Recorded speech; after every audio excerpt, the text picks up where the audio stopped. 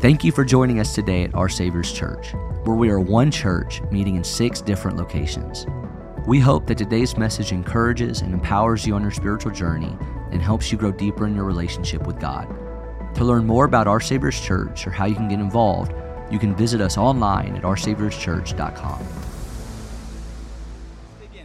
2 weeks ago, we were having a conversation according to Peter. It's a sermon series we've been in. We've been walking through, literally verse by verse, these 2 letters that Peter wrote to the church. And these 2 letters come from a man. It's the same man we read about when we read the Gospels, Matthew, Mark, Luke, and John, and the Apostle Peter that's there. But he's really a different man because he's been walking with Jesus. There's some maturity that has come to him. And so now these letters in 1st and 2nd Peter really help us see a maturity that's here. And the whole of the letters are very, very powerful, but this specific section that we're on is very, very important because Peter's been talking about marriage. He's been talking about our marriage relationships. And the last time I spoke, the last time I shared, Peter had 6 verses where he pretty much told the women, this is how to be godly wives. And I made you a promise that I would bring into the next message what Peter has to say about our husbands. So the several ladies that have caught me between 2 weeks ago and even this morning, yes, I am not letting the men off the hook at all. I was actually really proud. I met a man in the back of the room this morning saying, hey, you're talking about the husbands, right? We came this morning to hear about the husbands. And so today, having completed the 6 verses from Peter for the wives, I'm going to cover the 1 verse he has for the husbands. Ladies, he ain't going to remember anything more than 1 verse anyway, so don't act like you're getting left out and that this isn't going to happen. Truth is, and you'll see here in a minute, this is a long verse. This is a long verse. And husbands, look at me. You're going to be spending the rest of your life unpacking and implementing and striving toward the things that Peter puts out in this letter here today. So I need to start by taking you back to the beginning of this section and remind you about Peter's approach to marriage. And when I visit with couples about marriage, I usually use a triangle illustration. I shared that with you last time, right? God's at the top, and you have a husband and a wife on this side. And here's how it works. You've got an individual growing relationship between God and this husband on this side, and an individual growing relationship between God and a wife on this side. And as they grow closer to God, what happens to them? They grow closer together. And too many couples get that wrong, and they think we've got to grow close together, and they leave God out of the picture. And that's not how this works. You've got to have an individual growing relationship with God. And as I get closer to God and Kayla gets closer to God, we inevitably get closer together. That's how I talk about it. But Peter had a different approach to this. Peter talked, and he started with Jesus, and this is huge. Jesus is the example. You can't do this marriage thing God's way unless you follow God's example, and his example is Jesus. Let's look at 1 Peter chapter 2, verse 21. For to this you have been called, because Christ also suffered for you. Look at this. Leaving you an example, so that you might follow in his steps. And he tells us what you're going to face, especially in a marriage relationship. He says he committed no sin, neither was deceit found in his mouth. When he was reviled, he did not revile in return. When he suffered, he did not threaten, but he continued entrusting himself to him who judges justly. Now, there's a lot there. I want to unpack it. When he was reviled, he did not revile in return. The Greek word there for revile means to say harsh things, to give verbal assaults. How many of you wait until somebody says something wrong to you, and then that gives you permission to say all the things you've been thinking about anyway, right? I'm not going to lead in a verbal assault, but by gosh, if you come at me, I'm going to tell you a piece of my mind in the middle. This is what he's saying. Even Jesus himself, when he was reviled, when harsh things were said at him, he didn't retaliate. He didn't revile himself. He's given us a picture. He's given us an example. Some of us in our marriages need to understand it's okay if they come at you. You don't have to come at them back. I teach my kids that you're responsible. You know what responsible means? You're able to respond correctly when somebody brings something to you. When somebody says something that's harsh or it hurts, you don't have to retaliate in the middle. When he suffered, he did not threaten. Could you imagine being able to end every bit of suffering, every bit of pain, and every bit of hostility in your life with just the snap of your fingers or a blink of an eye? Jesus himself was fully divine and fully human at the same time. But he did not threaten. He didn't take cheap shots. He didn't retaliate. He was focused on his obedience rather than his comfort. That's an example for us. That's an example. And lastly, from the same verse, there's only one way to do those things in a marriage relationship. Look at this. He continued entrusting himself to him who judges justly. What are you talking about? Here's what I think Peter would say. This is according to Peter. Doing marriage by God's example is possible, but only if you entrust yourself to him, not to them. You got to trust yourself to him, not to them. Well, I would obey if they would just fill in the blank, right? Well, this would be so much easier if she would just blank. Right? Well, God, I'm suffering over here. And here's what he would say. Entrust yourself to me. I know. I see you. You're right there. I've got you. Verse 21 tells us, for to this you have been called, so that you might follow in his steps. That's the example. And from here it splits. We covered this last time I spoke and shared with you. From here he goes and he starts talking about the wives. And he uses this word, likewise. And that word likewise means basically in the same way. With the example that Jesus gave us, here's how wives are supposed to act and respond and behave. And then he does the same thing with the men. He goes back to this word likewise. And here's the intention, to remind you that just how the women have to act like Jesus, the men have to act like Jesus too. Likewise, here's the example. Here's our one verse to the husbands. Y'all buckle up. 1 Peter 3:7. Likewise, husbands, all the example, everything that I just gave you that Jesus did. Likewise, husbands, live with your wives in an understanding way, showing honor to the woman as the weaker vessel, since they are heirs with you of the grace of life, so that your prayers may not be hindered. Husbands, how am I doing so far? Ladies, how am I doing? Okay, one of you. One of you. All right. Men, here's what I want you to understand. I think you can handle the truths that he's presenting here, but you're going to skip over several of them if we don't walk through it. Here's the first one. 1 Peter chapter 3, verse 7. Likewise, husbands, live with your wives in an understanding way. What's he talking about? What does that mean? A more literal reading is to dwell with them having knowledge. But that word for knowledge is this, to know by firsthand experience and personal interaction gained by a direct relationship. It's a little bit more than a head knowledge. It's an experiential knowledge. Here's what I think Peter would say. According to Peter, learning how to love a wife is not the same as knowing how to love your wife. Think about that for just a second.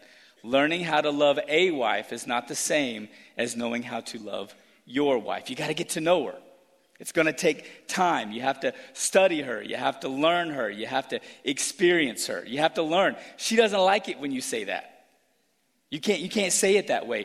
She doesn't like the mountains for a vacation. She prefers the beach, right?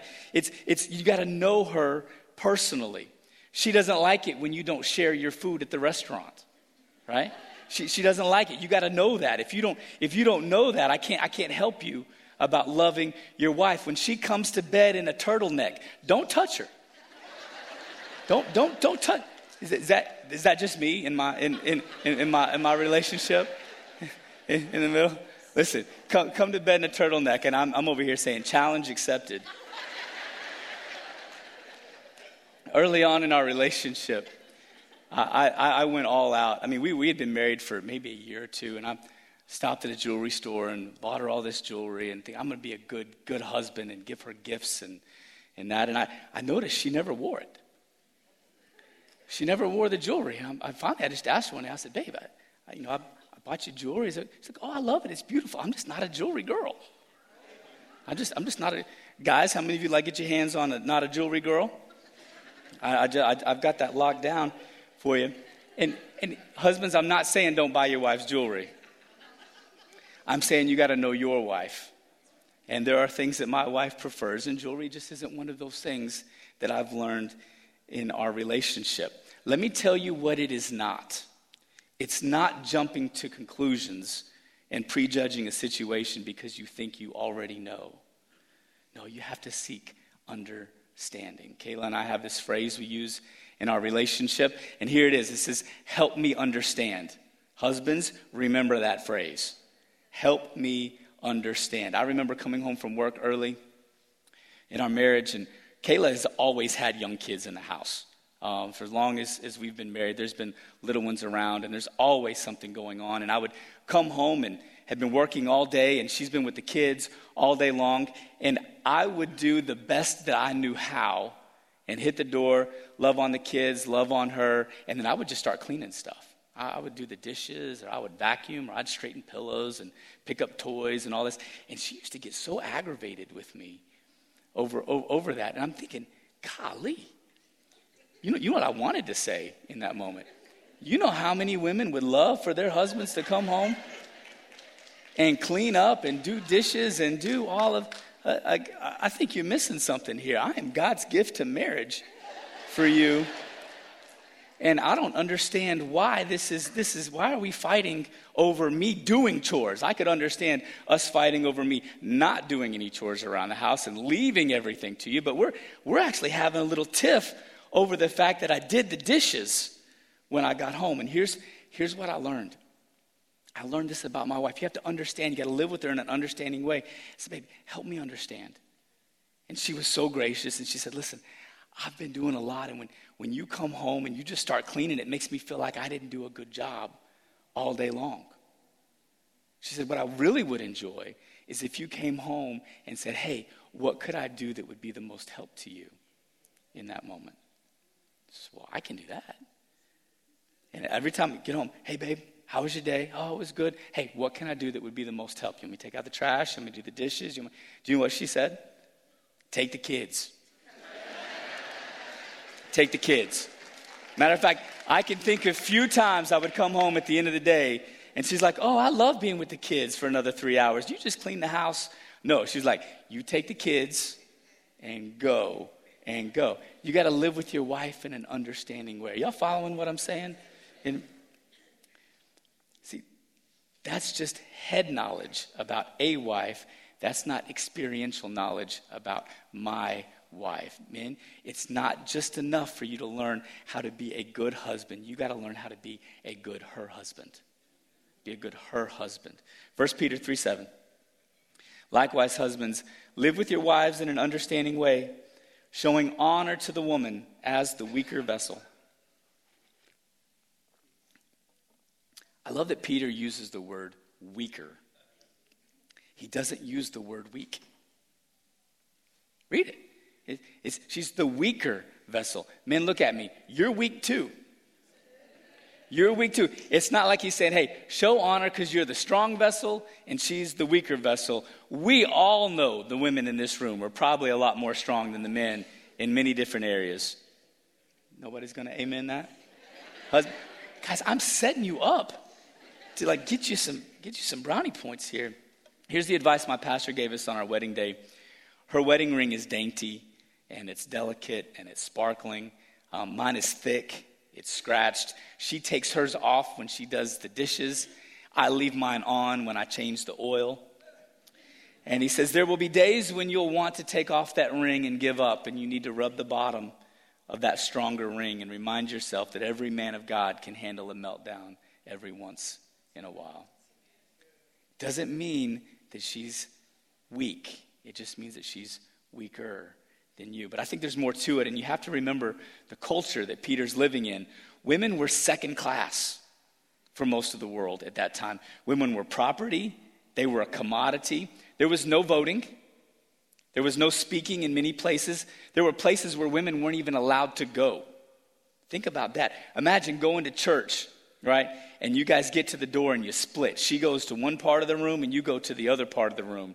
We don't have that context here when we read this, but you need to understand some cultures of the day would abandon the second or third daughter at birth because they were expensive and inconvenient.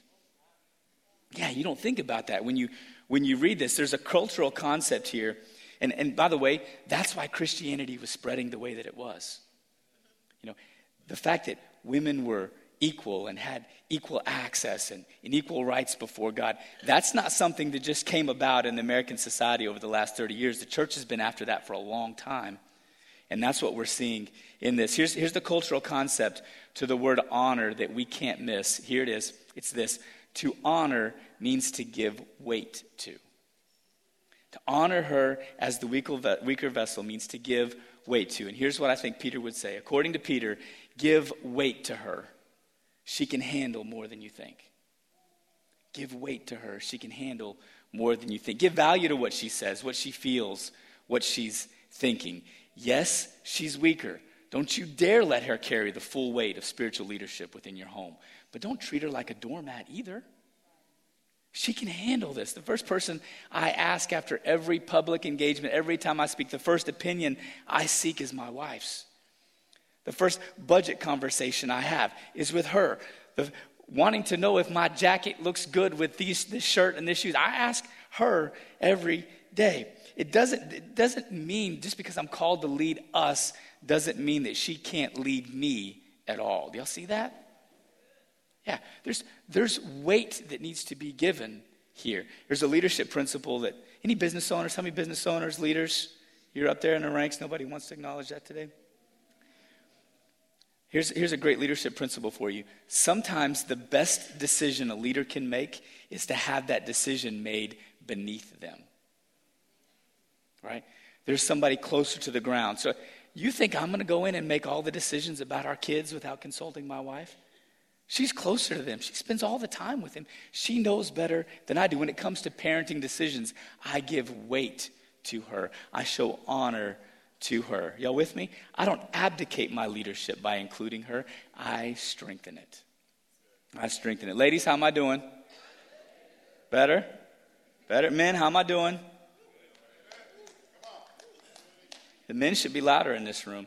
Hey, side note for single ladies here in the room, this is relevant. I know I'm talking about marriage. I know I'm talking about relationships.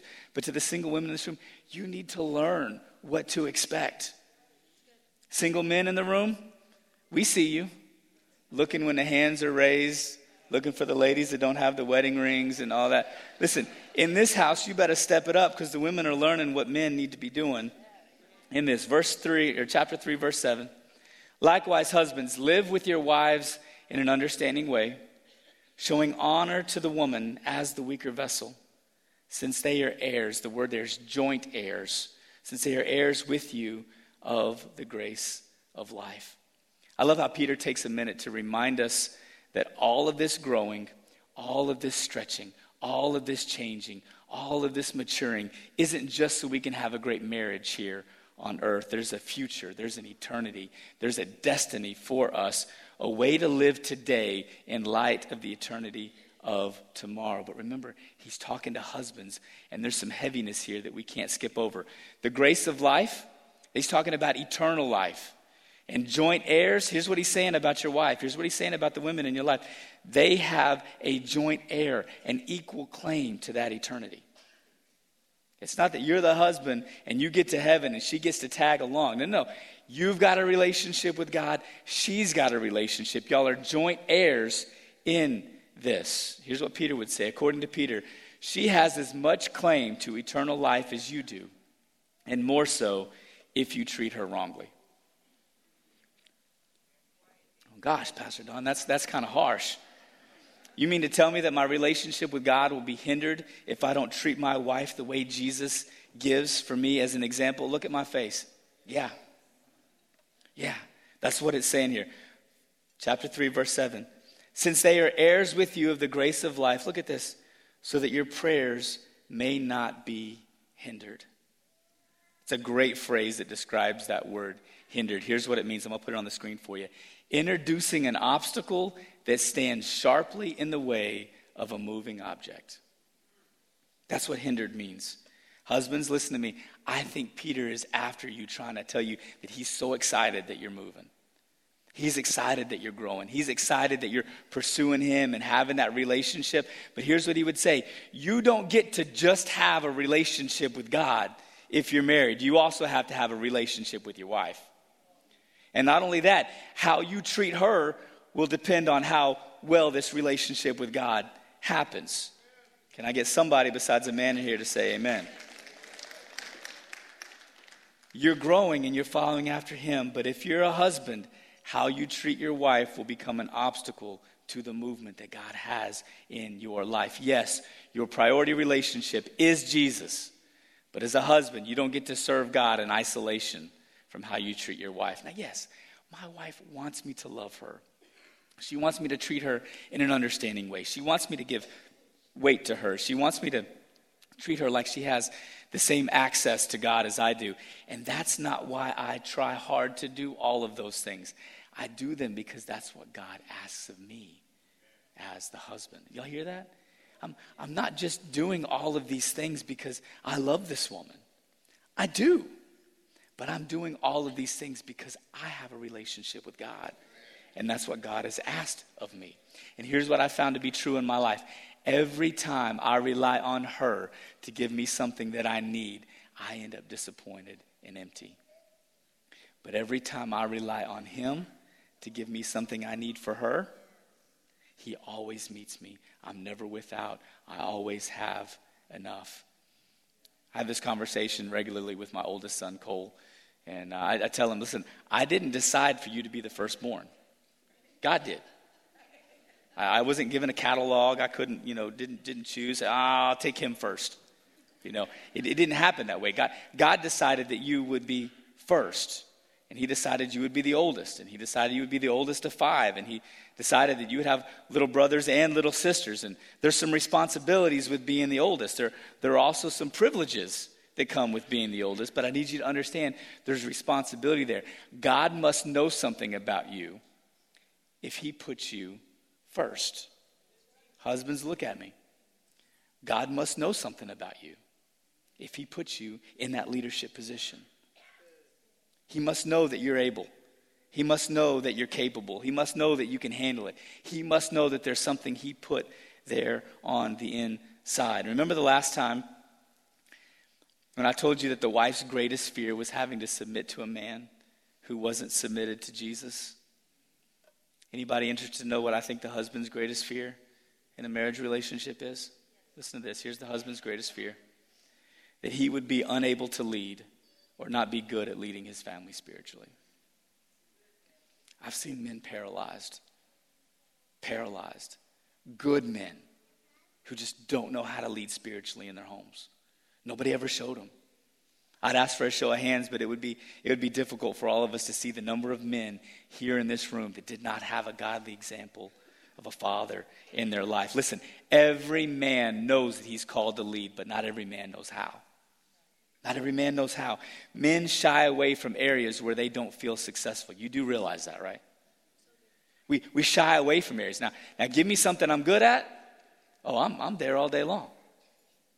Okay? Some of you wonder, why will you fix everything around the house, but you won't sit down for 10 minutes and talk to me about what God's doing in your life? He feels successful with what he does with his hands. He's never learned how to communicate with his heart.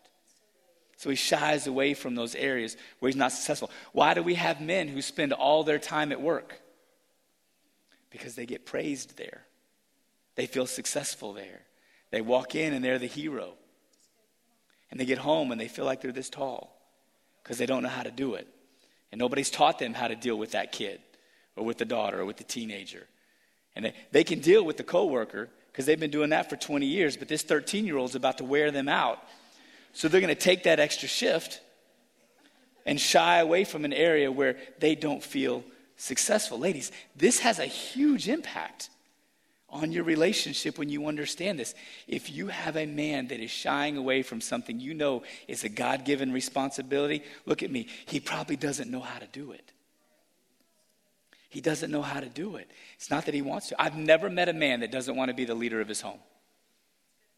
And I've never met a woman who doesn't want her husband to lead spiritually in their home. Yet why do we have this gap? Why do we have this gap? Pastor Don, I want him to lead, and I want him to be the spiritual head of my house, but he isn't. He isn't. and I've seen this time and time again. Listen, here's how it works. He hasn't been leading, so she's had to. She's had to lead. Now he's come to the Lord, his relationship is growing, and he's trying to lead spiritually in the home, but she doesn't trust his young and inexperienced leadership, so she constantly intervenes. Constantly intervenes. Listen, that intervening isn't submission. She doesn't realize she's not undermining his authority, she's undermining his confidence. Your husband wants to lead, but you got to let him. Wives, you have to be willing to let him lead and let him fail, trusting not in his track record, but in God's plan and purpose to make him a leader in your home. Entrust yourself to him, not to him. Entrust yourself to him. But God, I've been serving you for 20 years. And I'm so grateful that my husband is coming to church with me. But there are things in his life that I see. He's not doing what he's supposed to do. How can I submit to a man who isn't following you the way that I know he needs to? Listen, I'll tell you how you do it. You entrust yourself to him. You don't entrust yourself to him. You entrust yourself to him. And you encourage him. And you champion him. And you strengthen him. And the husbands that I have seen excel in their own spiritual leadership have wives who've learned to trust God and let him lead, even when he wasn't very good at it. It's got to start somewhere. Name me one thing you were good at the first time you did it. And I want to breathe some life into your relationship. Man, I want to bring some hope. You can do it. I know you didn't have anybody in your life to teach you how to do this. I know you've got the Bible, but sometimes, gosh darn it, it's hard to read. I read things in there, and I'm thinking, I'm going to spend my whole life trying to figure this out. You know, I was talking to a man the other day, and he was like, yeah, you know, the Bible, I've pretty much done everything the Bible says to do. Really? Man, I've been at this for a long time, and I'm still stuck on men, love your wives as Christ loved the church, and don't exacerbate your children. I can't get past those two, much less anything else. But ladies, look at me. God gave you that husband because there's something that he's put in his leadership that you'll benefit from. I don't know why in God's sovereignty you started serving Jesus before he did. But I promise you, God's got a plan. God's got an order. And if you'll let him, he will become the leader God has called him to be of your family.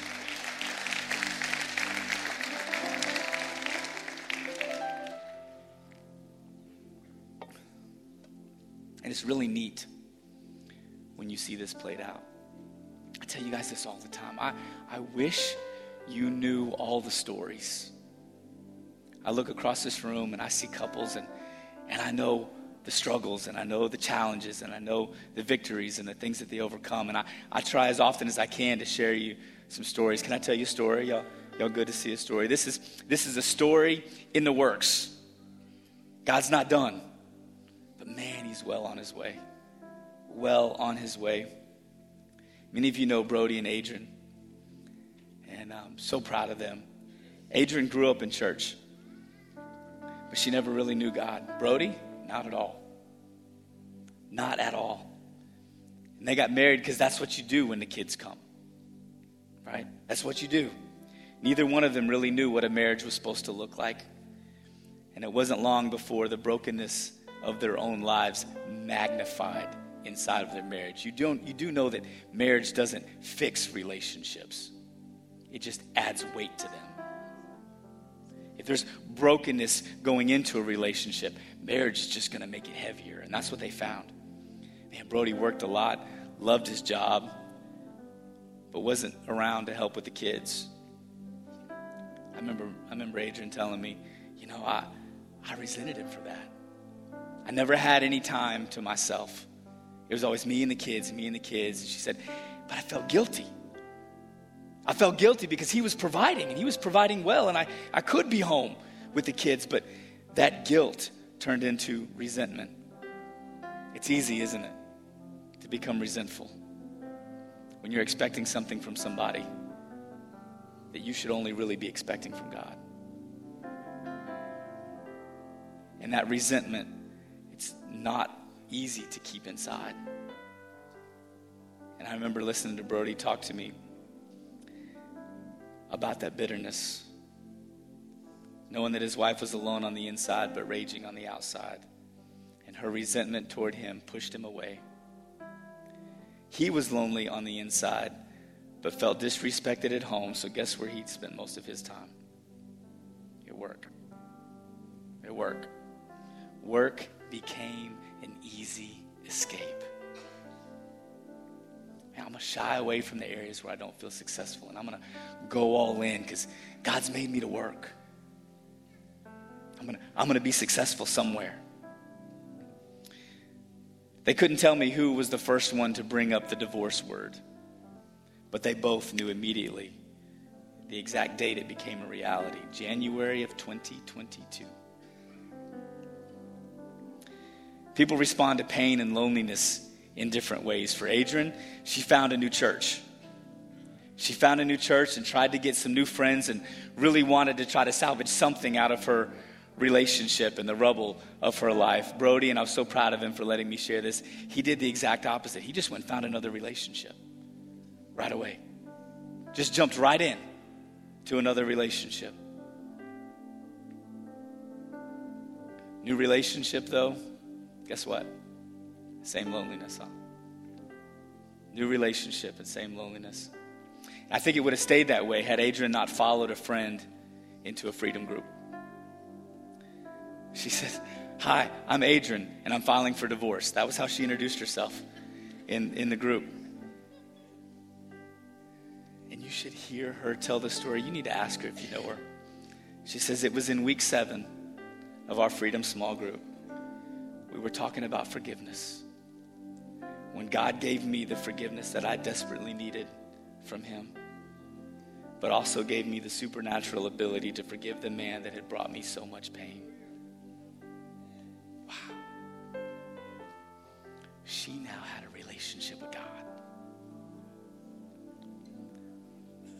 Brody told me one day, as he recounted the day bringing the kids back to the house, she was different. Couldn't tell me exactly when, just remember the moment, brought the kids back and spent some time with him. And there was a noticeable, marked difference in her. She asked him to come home, and he did. But the shame of what he had done when they were separated was real and heavy. And still, he was still very, very lost. And you got to understand what was happening in this process. The church was surrounding her. Many of you loving on her, helping her, encouraging her, strengthening her. She sat on your couch and cried and listened. And you shared. And she told these ladies in her life, their husbands, about her husband that she didn't have anymore.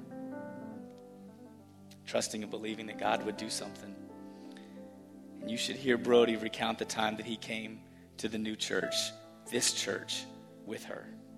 Here's what he told me. I was so blown away.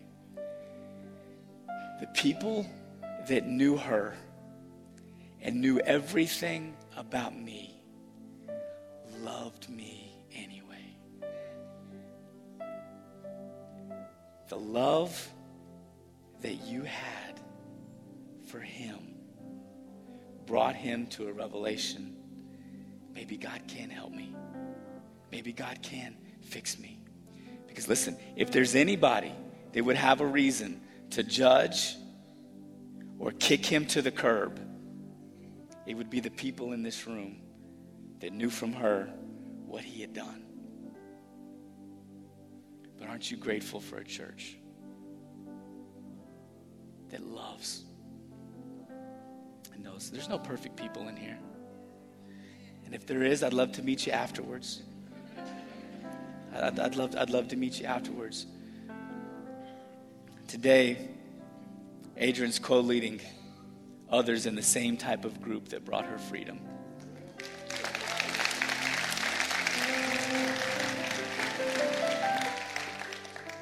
Brody's in a Freedom Small Group for the first time.